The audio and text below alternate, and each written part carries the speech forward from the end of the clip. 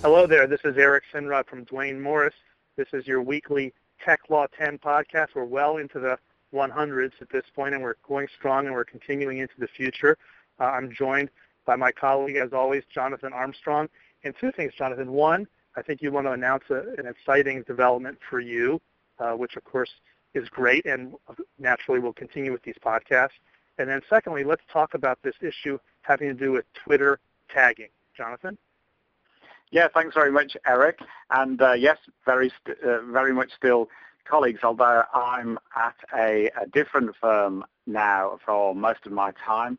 I'm at Caudry now, which is a new firm focused on technology and compliance issues. So from now on, I'll have a different email address, but I'm very much hoping that it'll be business as usual with these podcasts, Eric. And yes, I've been looking at big changes to Twitter as well. As many of you will know on the call, Twitter had two big updates to its Apple and Android operating system versions this week. And we wouldn't, tech lawyers as we are, we wouldn't normally be as techy as to look at the latest updates to the operating systems. But I think this does have an impact on tech law. On Twitter, you can now tag up to 10 people in a photo and upload up to 4 photos at one time in any one tweet without it affecting your character limit.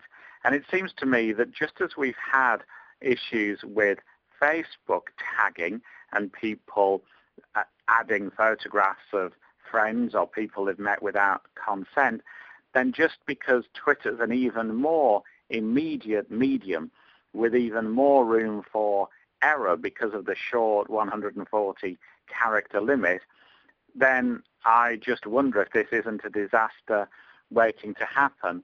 I know, for example, from taking my daughters recently to the theatre and hanging around backstage afterwards, that there's a big stage door scrum for a selfie with famous actors, in this case David Tennant and so on. And we can see that in that situation, who can get the first photograph uploaded to Twitter tagged with the actor's name is going to be a competition in itself. But also, as we've talked before on these podcasts over the years, Eric, people always have cell phones with them. In the olden days, I think people could have privacy, but now there truly is no privacy. So if you're drunk and naked and with, in a party environment, or all three, then there is no hiding place. And I think the immediacy of Twitter, plus the fact you can tag these photographs quickly and easily from your Android device or from your iPhone, just spells a potential recipe for disaster to me. And I wondered if you were as pessimistic as I was about this.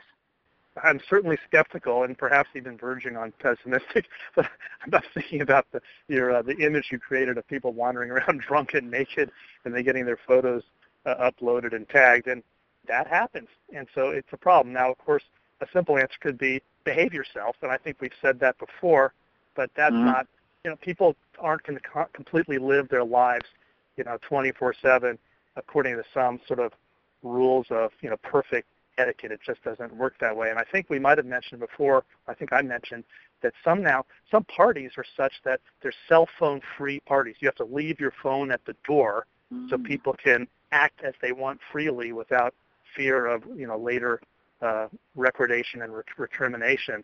Although people could have 2 or 3 phones on them and perhaps turn one in, and that's the dummy phone, and still have the other one where they can take pictures.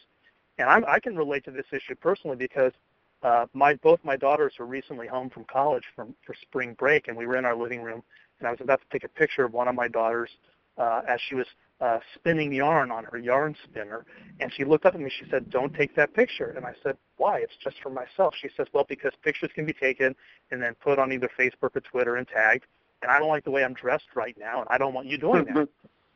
My response was, "Well, I'm not going to upload it and put it on the internet," but there's already an awareness, even in fairly innocuous settings, that once a picture is taken, it can be shown to the entire world immediately.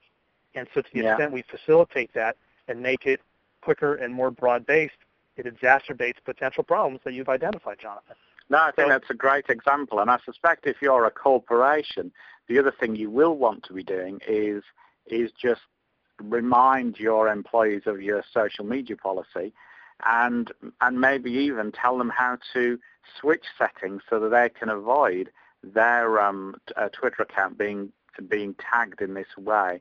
So at least the damage could be minimized a little if they just switch their settings around. Exactly. Well, good topic. I'm glad we're carrying on. It's very exciting news in terms of your new opportunity, but we just want our audience to be assured that we have many more coming. And so you can reach us, as always. I'm still at Dwayne Morris in San Francisco, ejsinrod@dwaynemorris.com. You can find us on Facebook, Twitter, LinkedIn. And Jonathan, why don't you now provide your new coordinates for our audience?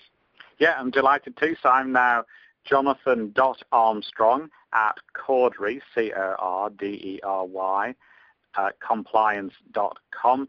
Obviously, I'll post up the new details in our LinkedIn discussion group as well. As ever, we'd love you to get involved, and we look forward to speaking to you next week.